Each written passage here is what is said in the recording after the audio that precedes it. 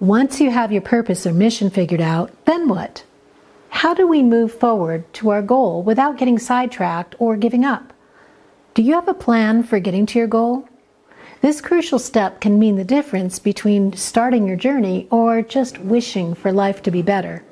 So what's the first step?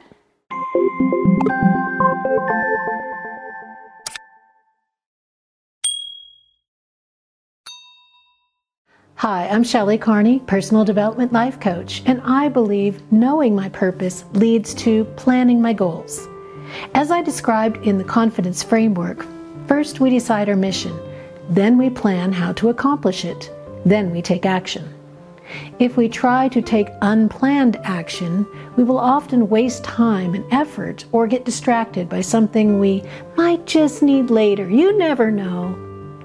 Part of the planning process is knowing exactly what you want and why you want it, so you'll commit to only those activities that will produce the desired results. This isn't easy.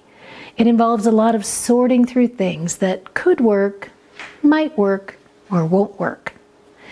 There's trial and error and asking experts and taking online courses or getting coaching. That can keep us informed and on task, or it can slow us down with more unproductive busy work. We have to make some good choices and then commit to them.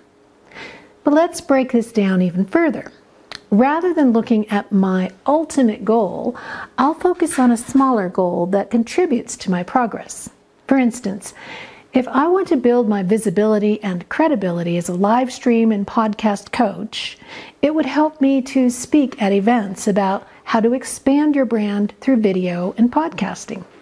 That could generate leads for my business.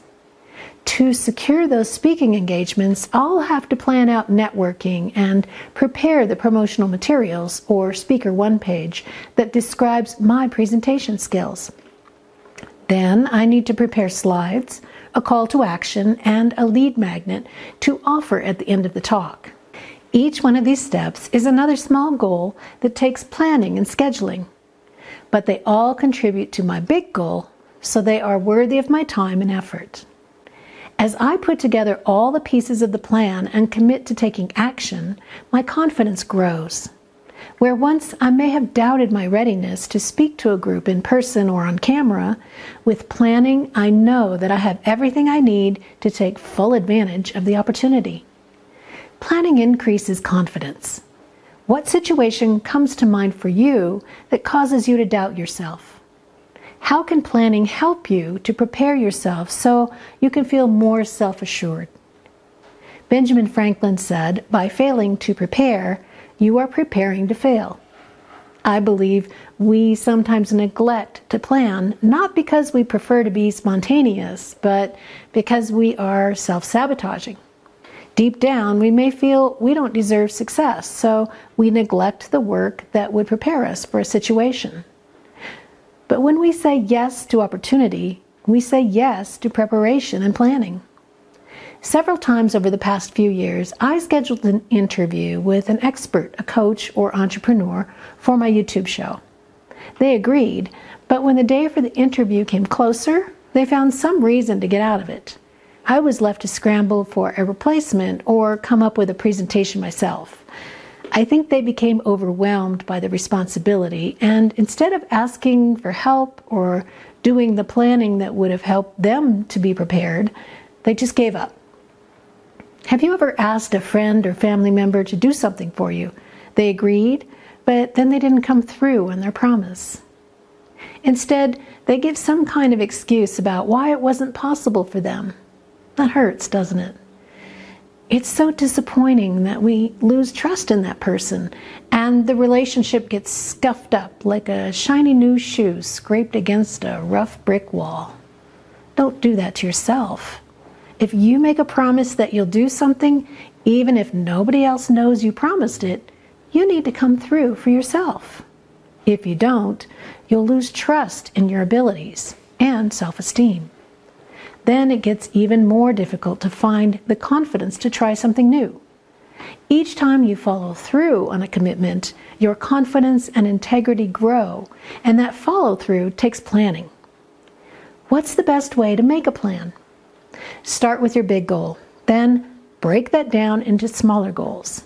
Each one of these smaller goals is made up of steps. Write it all down. Then list everything in chronological order. And next, start giving every step a deadline and schedule it on your calendar.